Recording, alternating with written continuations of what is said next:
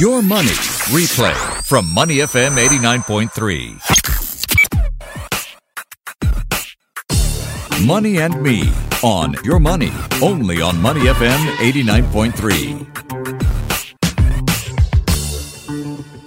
Today we're speaking with the co-author of Value Investing, Expand Your Circle of Competence. His name is Jonathan Ang. Today, Jonathan, you're going to tell us all about checking the debt of REIT. And we know there's good debt, the kind that increases your wealth, and then bad debt, the kind that does the exact opposite. Why do we need to understand debt when it comes to REITs? You know, when you look at debt, right, it's actually something that's not very complicated. So I would just want to ask you, so for example, if you can choose a partner, right, partner A earns $10 million and another person, right, a potential partner, partner B, earns $100 million. So Michelle, who would you choose to, kind of want to marry this partner? 10 million or 100 million? Yes. The one who doesn't want me to sign a prenup is the one I marry. Okay, let's say if there's no prenup.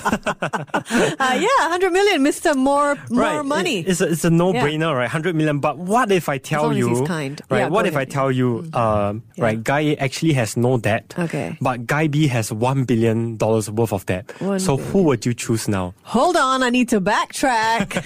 Okay, it's Mr. 10 million. Yeah, Mr. 10 million has no debt. Yeah, for sure. But Mr. 100 million has $1 billion worth of debt. Yeah, I know billion means more than million, so I'm going with Mr. 10 million.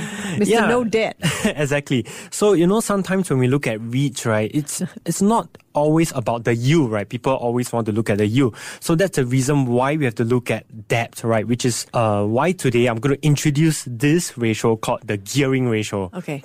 And so you're telling me a low gearing is what we're looking out for?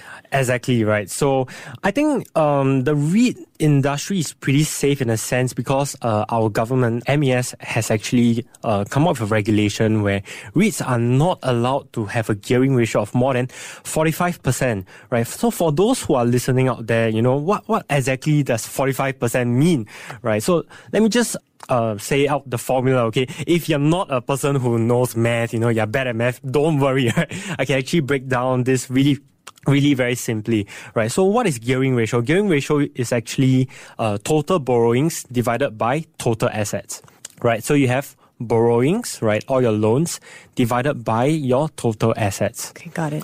Okay, so if you have a gearing ratio of, let's say, 45%, what it means is that for every $1 of asset you have in the REIT, right, you have 45 cents worth of debt. So intuitively, right, for every dollar of asset that you have, of course, you want the amount of debt to be as little as possible, right? So that's how we look at gearing ratio.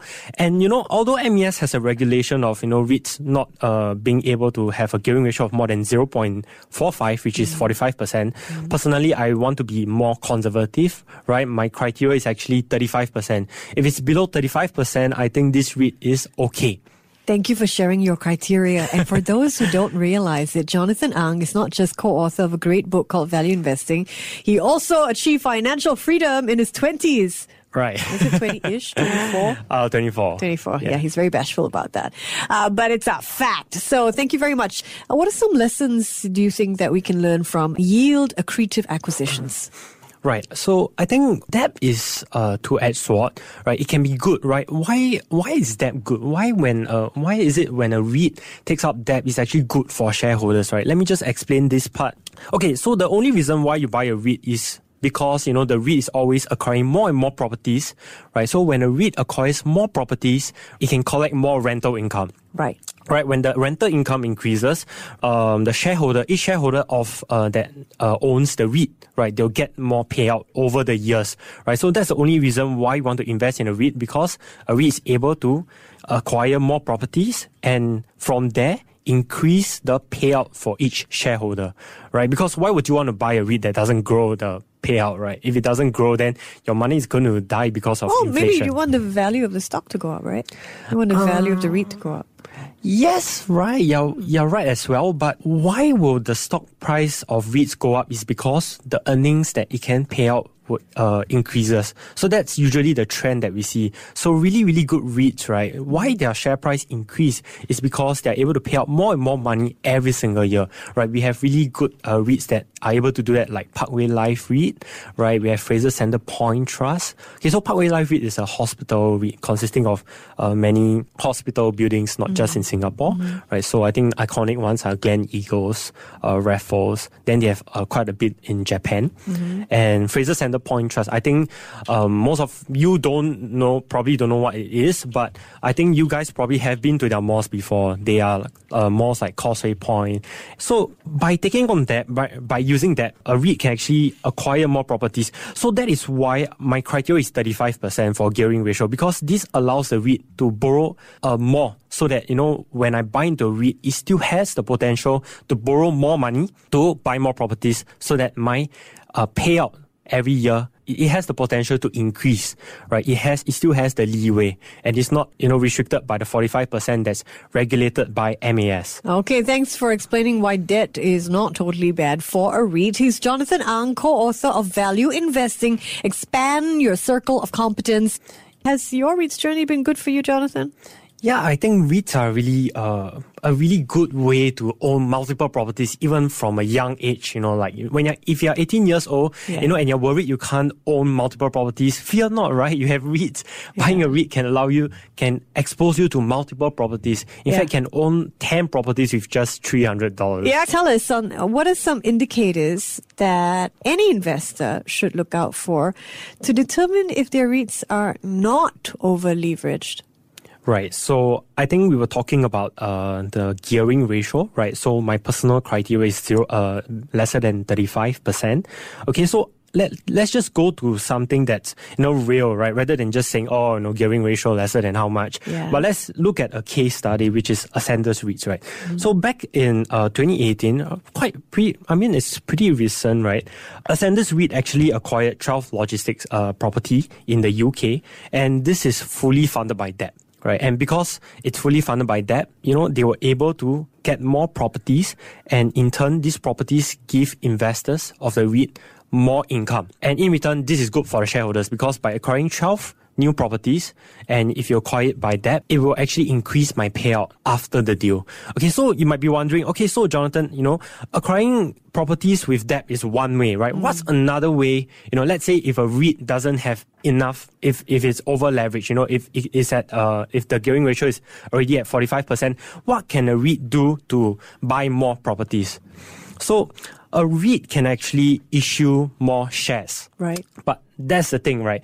Issuing more shares will actually dilute existing shareholders, right? So my take is very clear.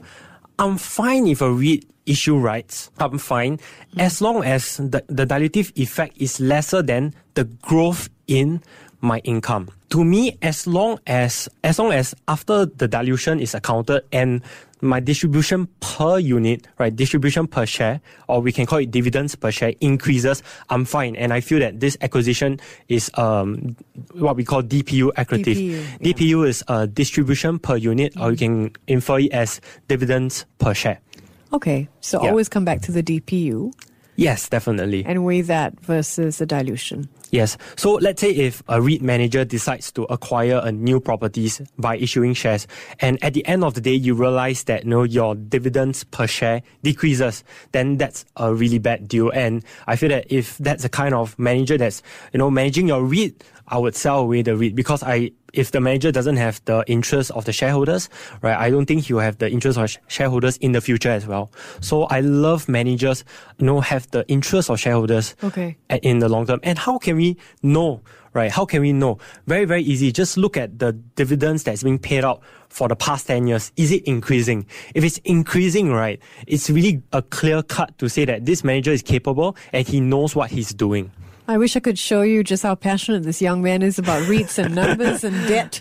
Debt's one of my favorite topics, actually. And when we talk about debt and REITs, we have to talk about interest rates because we know that affects your debt, right? Yes. So how are REITs affected by rising interest rates?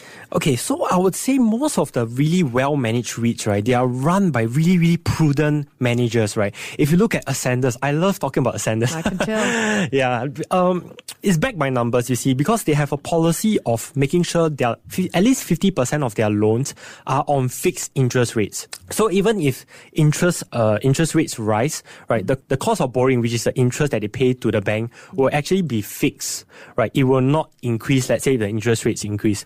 Same as Fraser Centrepoint Trust, right? Fraser Centrepoint Trust has 62% of their loans with fixed interest rates, right? So that's the thing that we want to look at, right? What percentage of the loans are actually on fixed interest rates? So if it's more than 50%, I think the REIT manager is forward-looking, and in the climate, especially in the climate of rising interest rates, right, it's always good to have at least 50% of your loans on fixed interest rates. Okay. I love this, how precise you are with the numbers that we should be looking out for. Jonathan Ang taking us on our REITs journey to wealth. How do REITs take up loans when the cash in bank can be less than the loans that they take up? And is this normal? No, another commonly asked question. Right. I think that's really one thing that was so hard for me to wrap my head around at the start. How can REITs borrow millions and billions of dollars when they don't even have the cash, maybe 10% or 20% of the cash in their bank, right? So I think this is one key criteria on why we actually look at REITs that have fixed interest rates. Okay, let me explain. Let me explain how REITs actually borrow money first, okay? So the thing is, REITs, they actually have a lot of properties, right? Even though they do not have cash, they have a lot of properties. So what they do is they go up to the banks and say, hey, for example, let's say if Jonathan REIT, hey, look at my REIT. I have many, many properties and they are easily worth over $1 billion. Is it okay if I take a loan from you for $100 million and I use my property to back the loan, right? So this is what most REIT do. Okay, so for example, if the loan is a 4-year loan, okay, and at the end of 4 years, right, I'm supposed to repay back the principal, right, which is, let's say, $100 million.